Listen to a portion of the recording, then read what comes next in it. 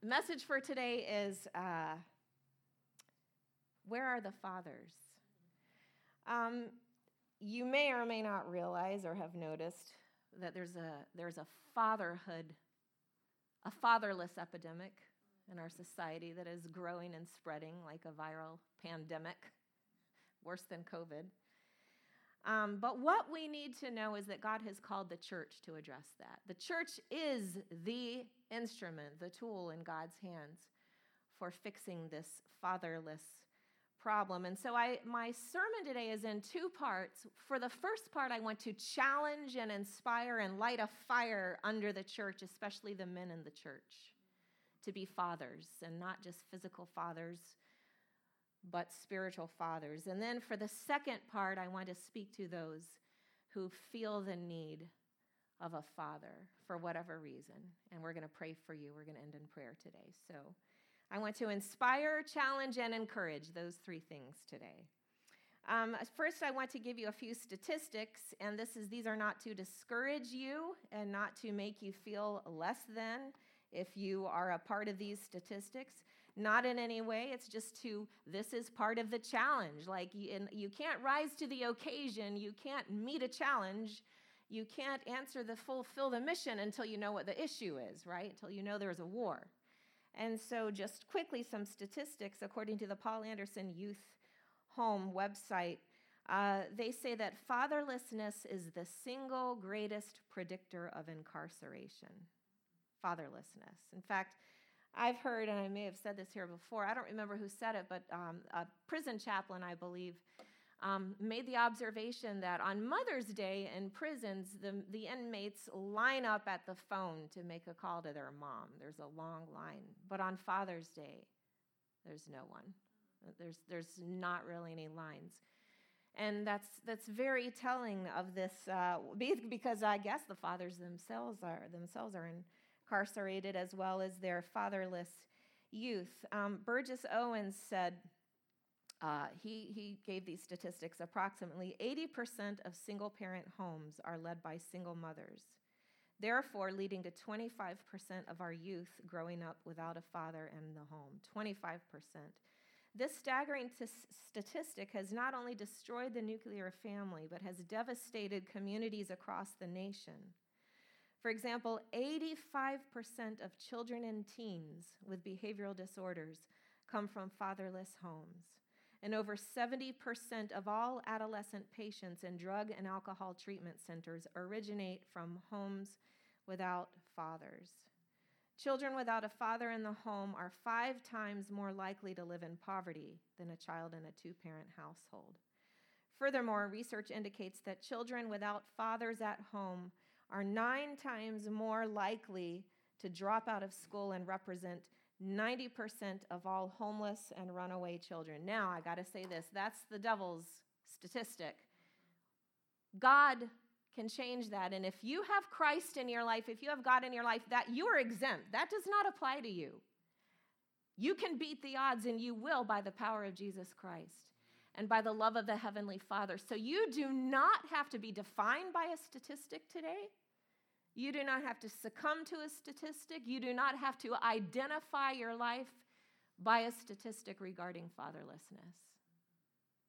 If you know God as your Heavenly Father, that does not apply to you. You are on the winning side. In fact, it's very possible that Jesus was raised without a father. The last recording of a mention of Joseph the carpenter being there was when Jesus was 12.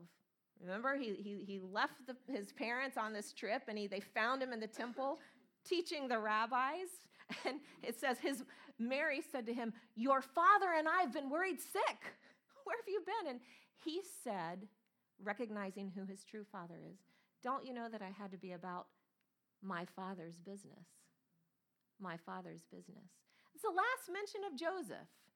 Jesus was 12 years old. So could it be that Jesus had to go through, Jesus Christ had to go through possibly his teenage and adolescent years without the arms of an earthly father around him? How did he do it? How did he make it? How did he end up being the most successful human being who has ever lived? The most secure, most confident, most courageous, most loving and kind, most perfect human being. How did he do that without an earthly father? He knew who his real father was.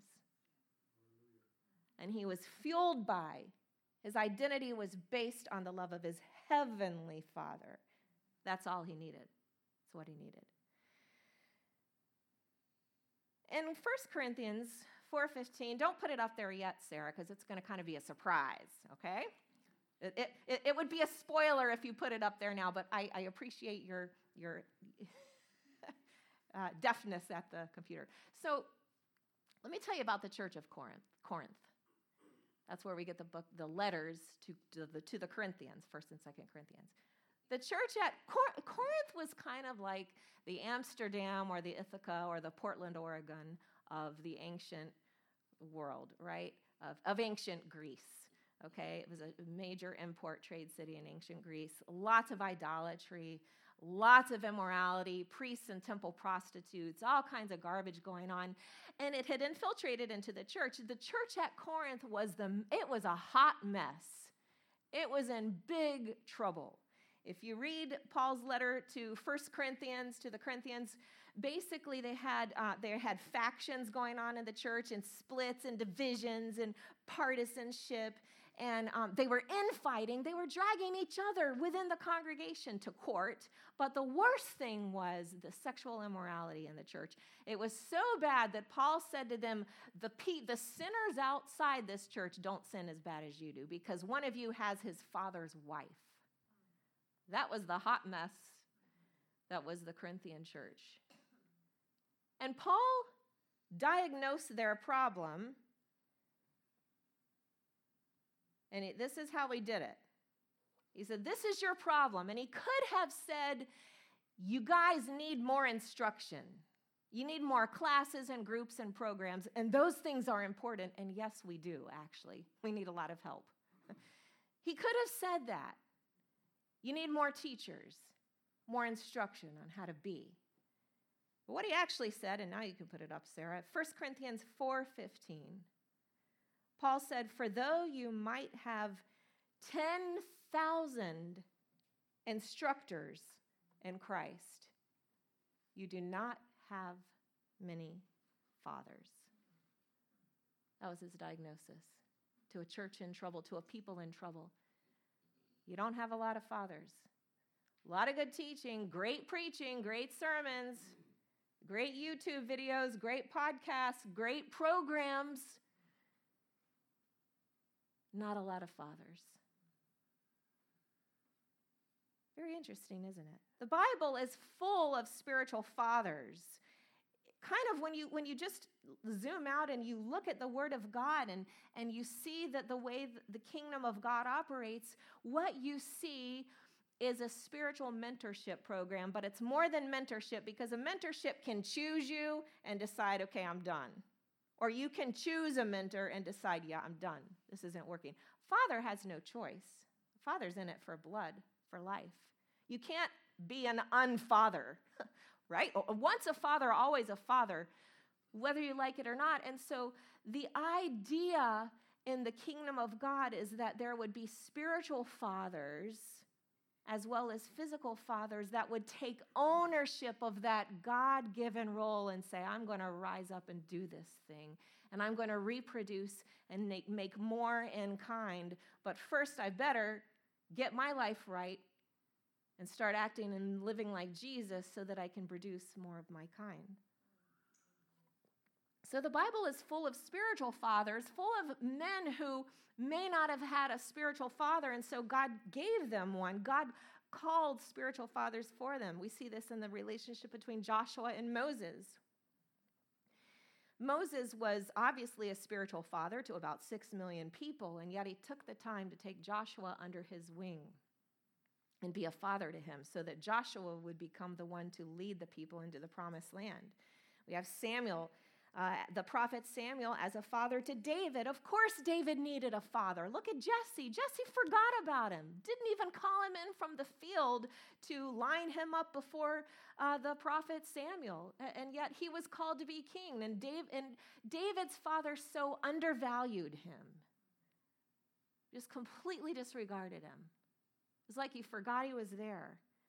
So God gave him Moses, who became a spiritual father to David. And then we have Eli, a spiritual father to Samuel, which is interesting because Eli had failed miserably with his own sons.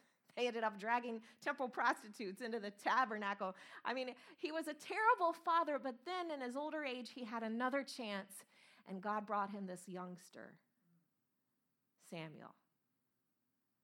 You never know when God's going to bring a Samuel into your life. Samuel wakes up one night, comes into Eli's room. Maybe he called him dad. I don't know. He was an old man. Grandpa Eli. I keep hearing this voice calling me. What is it? Oh, that's the voice of God. Maybe it's the first time Eli had ever bothered. It kind of seems like it when you read the story. Oh, yeah, about that. I never told you. If you ever hear this voice, it's probably God. And this is how you should answer. Thankfully, Eli stepped up. Finally. He was old and he had failed with his own kids, but he finally stepped up with someone else's kid who had been sent to live with him. Thank God he stepped up. Samuel became one of the greatest prophets Israel ever had, and he himself became a spiritual father to David. You see how this perpetuates itself? That's God's idea. Elijah and Elisha. Elijah was a spiritual father to Elisha, who became his successor. Paul was a spiritual father to many. He was a spiritual father to Timothy, possibly because Timothy's father, we know, was Greek, which means he may not have been a believer in the one true God. And so when Paul referred to Timothy as my beloved and faithful son in the Lord, he goes on to say in another place, as a son with his father, he served with me in the gospel. Paul was a spiritual father to Onesimus, a runaway slave. Remember that? We talked about him. He says, whom I have begotten while in my chains. Paul did not let the inconvenience of prison stop him from becoming a spiritual father to Onesimus, this runaway slave. There they are, both in chains. Might as well make the best use of my time. Let me mentor you, kid. Actually, but it's not a mentor. I will be a spiritual father to you. He made the most of his time there in prison by being a father to Onesimus. He was a father to Titus. He calls Titus a true son in the common faith. He was a father to Peter. Peter was a father to Mark. Peter said this when he opened his epistle. The church here greets you, and so does Mark, my son in Christ. It wasn't his physical son, but his son in Christ. John, the beloved apostle, writes over and over again in his epistles, my little children, my little children. That's what he calls the people he's writing, the recipients of his letter. In 1984, there's a young boy. Oh, there's a boy born in 1984. Never knew his dad.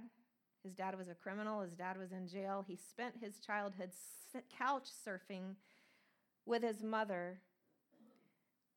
She partied a lot, didn't take very good care of her son. Parties continued late into the night, and police were sometimes called to investigate because mom liked to go out and oftentimes left her little boy to supervise himself. Often he chose not to go to school, spending his days immersed in video games, shuttling between the apartment, whatever apartment they were in that week, and a corner store where his mother's food stamps paid for his snacks. By the fourth grade, this young man had already spent 2/3 of his life essentially without a home, moving every few months with his mother from one apartment to the next. Eventually, mom went back to school, and he stayed with her grandmother and her mother, Frida. And they watched the boy until a few months later, the grandmother died. And then on Christmas Day in 1987, the great-grandmother, Frida, died, suddenly have a heart attack, and the family had completely, instantly disintegrated.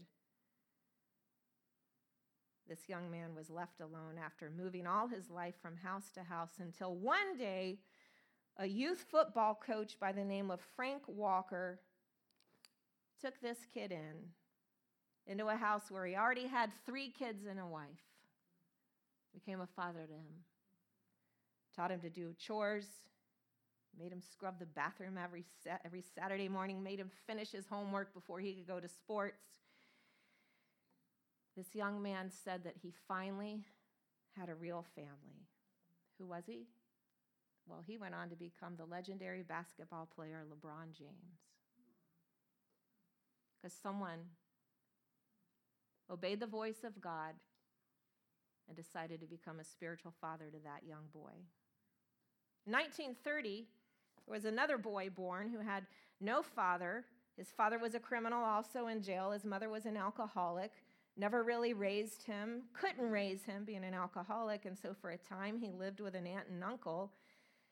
His mother eventually remarried and brought the boy back home, where his stepfather beat him so badly that this young man left for the streets at age 9 and turned to a life of gangs and petty crime. Eventually, he was caught stealing hubcaps, and his stepfather beat him so severely and threw him down a flight of stairs. He said, "If you ever lay a hand on me again, I will kill you," the boy said. This young man not only suffered these domestic issues, but he had dyslexia and he was partially deaf due to a childhood ear infection. At the age of 18, he joined the Marines, where his misbehavior continued, and he was demoted 7 times and finally took an unauthorized leave of absence, where he was caught and sentenced to 41 days in the brig. Eventually, he used his GI Bill to study acting, first in New York, then he moved to LA, and he went on to become the world's highest paid actor. But seeing as he still had no father, and he had that longing in his heart for the father he never knew, even as a successful, famous adult, he turned to cocaine and drinking, and eventually was caught driving while intoxicated. He married 3 times, and one day he decided to take up flying, and he hired a flying instructor by the name of Sammy Mason. This Sammy Mason was a spiritual father to this young man. And one day during flight instruction, this young man said, "There's something about you, I can't put my finger on it, but there's something different about you. There's this peace about you, and I want to know what it is." And he said, "Well, that's the Lord Jesus Christ. I'm a born-again Christian." So this father, this spiritual father, the flight instructor, Sammy Mason, literally, you could say, took this young man under his wing, brought him to church, where eventually this man gave his life to the Lord. And within a year, this was a long time of spiritual fatherhood and getting to know the Lord through Sammy. And I think it was around the age of 50 that the great actor Steve McQueen gave his life to the Lord within a year of his death from lung cancer. Where would he be had not Sammy Mason seen himself as more than a flight instructor? This is just my job. I got to put up with this kid every day, clock out every day, and I don't have to think about him till tomorrow. Thank God Sammy Mason realized his calling in Christ Jesus. I am to be a spiritual father to this kid God has sent my way. Only by then it was a grown man. You're never too old to be a spiritual father, and you're never too old to need a father. So I ask, where are the Frank Walkers and the Sammy Masons in the church? I wonder if these statistics that I read earlier could change if the church were to arise and the men in the church were to arise and recognize their God-given call to be spiritual fathers And that will look very differently. Maybe it's through a job such as a flight instructor. Maybe it's through coaching. Maybe it's through bringing someone into your home. But maybe it just might start right there as we eat lunch on Sundays. Just by looking around and deciding, okay, I'm going to break out of my little comfort zone today, and I'm going to look around and see who is sitting alone. Who needs someone to talk to? That's where it starts. It starts right here. We, the church, are called by God to change these statistics. And I believe we can. But why haven't we done this? Why aren't there fathers? Why was it that Paul had to tell the Corinthian church, you've got 10,000 instructors, but you don't have many fathers? I believe the answer lies in 1 John chapter 2. 1 John chapter 2. Verse 12. 1 John 2, verse 12. Here, John is speaking to men, and he's laying out 3 stages of spiritual growth. And he uses men because this is a patriarchal culture. It's the language of the day, but it applies to everyone. So we're not going to trip up over the language. This applies to all of us. But today I'm speaking to fathers, and he's laying out 3 stages of spiritual maturity, I believe, here in this passage. So 1 John 2:12, he says, I write to you, little children, because your sins are forgiven you for his name's sake. When he says little children, he's speaking spiritually of those who are brand new, who are young in the faith, the new Christians. I write to you because what you know so far is that your sins are forgiven you. But see, that's not enough. That's just the first stage in your spiritual growth. I'm forgiven. Yes. But God has so much more for us. So it goes on in verse 13. He says, I write to you, fathers, because you have known him who is from the beginning. See, that's the goal. That is spiritual maturity. Spiritual maturity is not about all the stuff you're able to now do for God. There's a lot of spiritually immature people doing a lot of stuff for God. He says, if you want to know if you've become a father, if you have grown spiritually to full adulthood, you know it because you see someone who can say, I know him. I know him. I know him.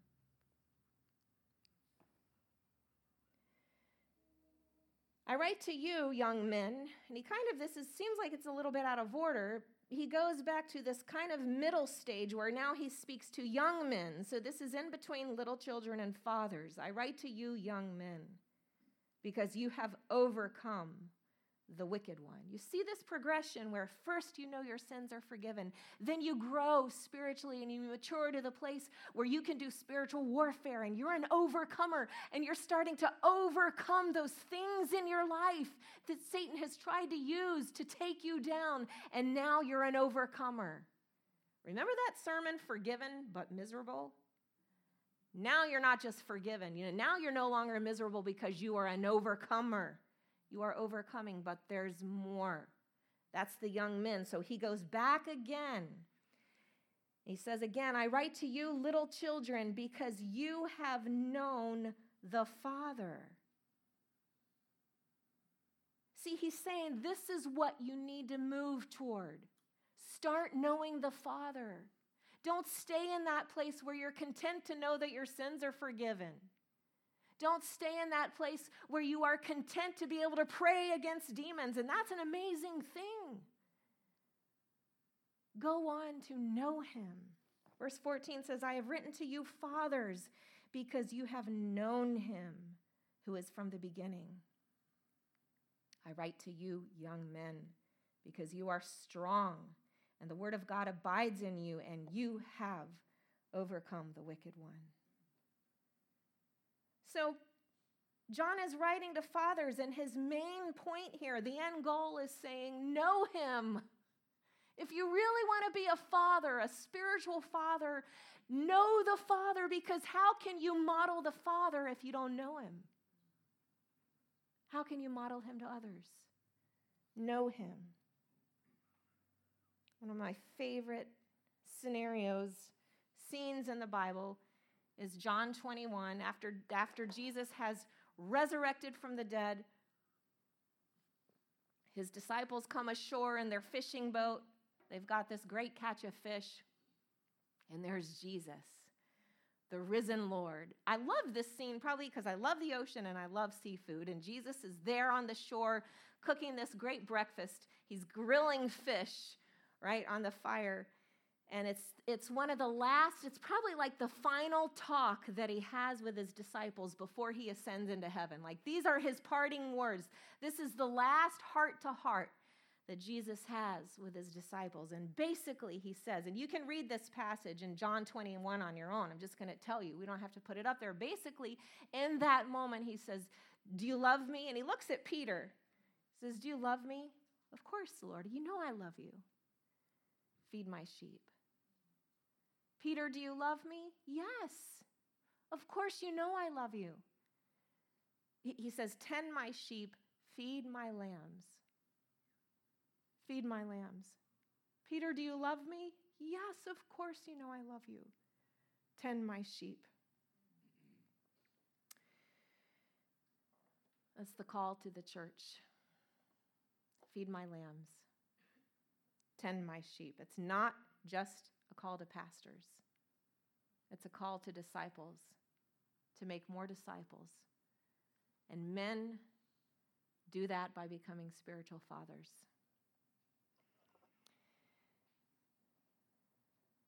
Now I want to spend these last few minutes talking to those who may be thinking, well, Faith, that's great, but this message is not for me because I'm the one in need of a father. You don't know the loss I've endured and what I've had to be without, and I can't possibly even understand how to relate to God as Father because I never saw that. I believe that just as we sing this morning, his love cannot be overcome. His love is powerful enough to heal the human heart that's been wounded by fatherlessness. If I didn't believe it, I wouldn't be standing here today. It's the gospel of Jesus Christ. It's the gospel of Jesus Christ. His love that raised Jesus Christ from the dead is powerful enough to raise you from a life of defeat and despair and discouragement and all the lies Satan has told you because of your daddy issues. His love is powerful enough to overcome. He says in 2 Corinthians, I'm just going to fire off a few verses about God as Father. He says in 2 Corinthians 6:17, the last part, he says, I will be a father to you. I'm going to back up. 2 Corinthians 6:17, he says, come out from among them and be separate, says the Lord. In other words, get away from everything that's feeding your sense of fatherlessness, from the things that you are using to try to fill a void. Get away from that.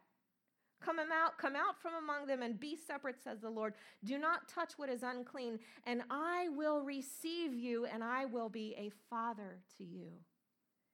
And you shall be my sons and daughters, says the Lord Almighty. John 14:23. John 14:23. Jesus answered and said to him, if anyone loves me, he will keep my word, and my Father will love him, and we will come to him and make our home with him. See, this is the God who just doesn't take you in. He wants to come and live with you. He wants to move inside your life and take up residence with you. Matthew 6:26, Jesus said, look at the birds of the air. They do not sow or reap or store away in barns, and yet your heavenly Father feeds them. Are you not much more valuable than they? And I'll close with this story. Maybe you're familiar with the evangelist Todd White. He's the guy with the dreads. Very powerful evangelist, very powerful man of God. He was in rehab, similar to the Renovation House that we support, but it's much more well-known. He was in Teen Challenge. Very rough past, probably absentee father. I don't know the story, but you know the statistics. So when he got out of rehab, when he came out of Teen Challenge, which is more than rehab, it's a ministry, he got converted, gave his life to Christ, and he comes across Dan Mohler, who, if you want to know about the Father's love, read your Bible, spend time with the Father, and listen to Dan Mohler. Hey, he just really gets it. He has such a powerful message about the Father's love. Anyway, he's a lot older, old enough to be Todd's dad. So Todd somehow got connected with Dan Mohler, and he said, "You're called to be my spiritual father. Like, I want you to be my spiritual father." And Dan Mohler gave Todd White the most ironic answer, but it was the best advice that a spiritual father could ever give a spiritual son. And this is what he said. He said, "I can help you, Todd, but what you really need to know is that God is your father." "Oh, yes, I know that," Todd said. "Oh, I know. Our Father who art in heaven." "Yeah, I get that, but I want you to be my spiritual father." And this is what Dan responded, verbatim. He said, "Todd, the Bible says, 'Call no one on earth your father, for you have one Father, the Lord in heaven.'" That's Matthew 23:9. He said, "Todd, I can help you, and you can learn from me, but if you call me on the phone sometime and I don't answer, you might believe that you've been orphaned on the line. And it can put you in a bad place. But Todd, if you know that God is your father, then you will never be an orphan, and you will always be a son." Todd says to Dan, "Well, then be my mentor." And Dan very wisely said, "You're right in a way. Mentorship is important. But in another way, you're not right.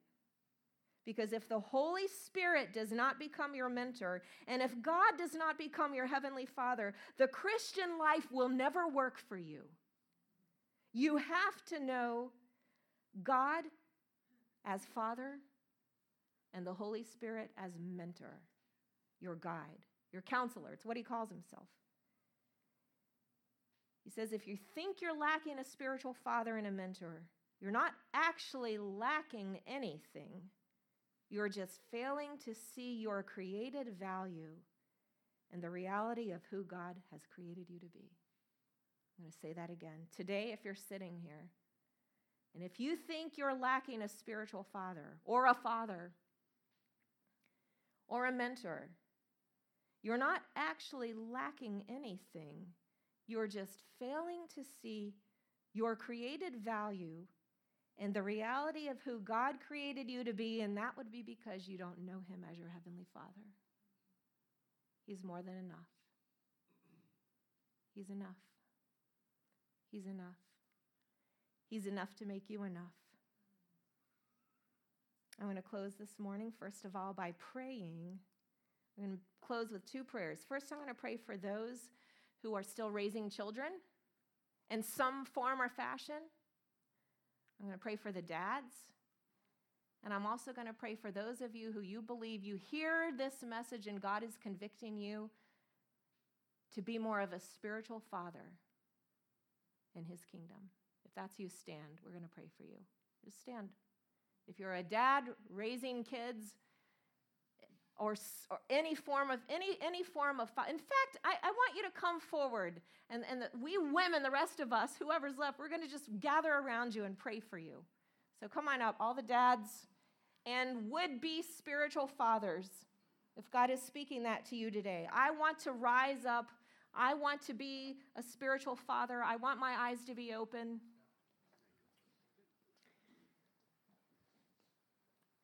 Let's gather in. Squeeze in close. All right, now I'm going to ask for the prayer warriors. Mary Jo, Jean, Fran, Mary Taylor, my prayer warriors. Whoever else, if you're a prayer warrior, come on up. If you know you are, if you can pray, don't wait for me to call your name. Just come up.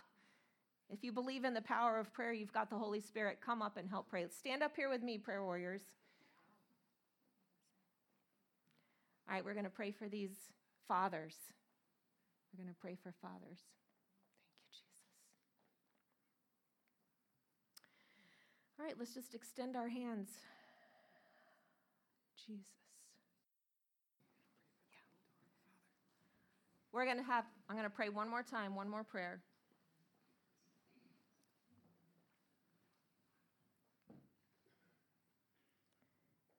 If you're here today and you need a fresh revelation of the Father's love for you, can we just bow our heads and close our eyes together? I don't want anyone to leave without this prayer today. This is for you.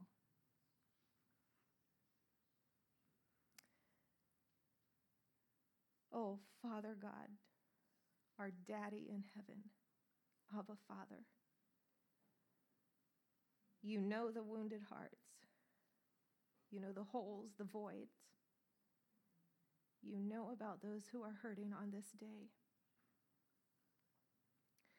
I pray in the name of Jesus for healing today, that the Father's love would close every wound represented here this morning.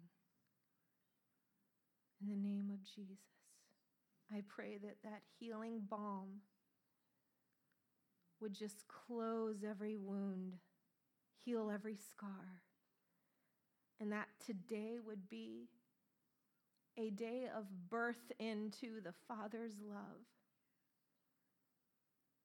I am his child.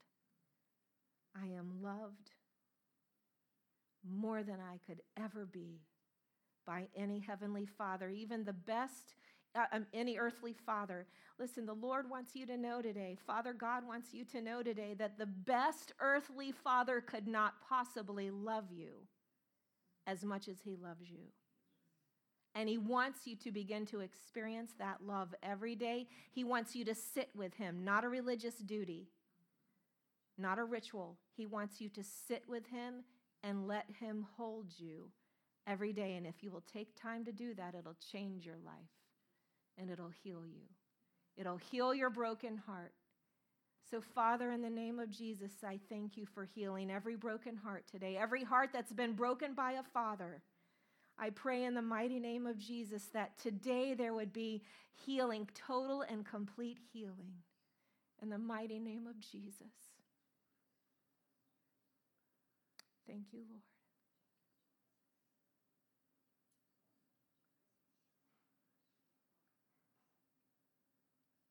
You just take that with you today. You take that, you grab a hold of that, and you sit with that this week until it completely takes root, sinks in. Father, we thank you for today.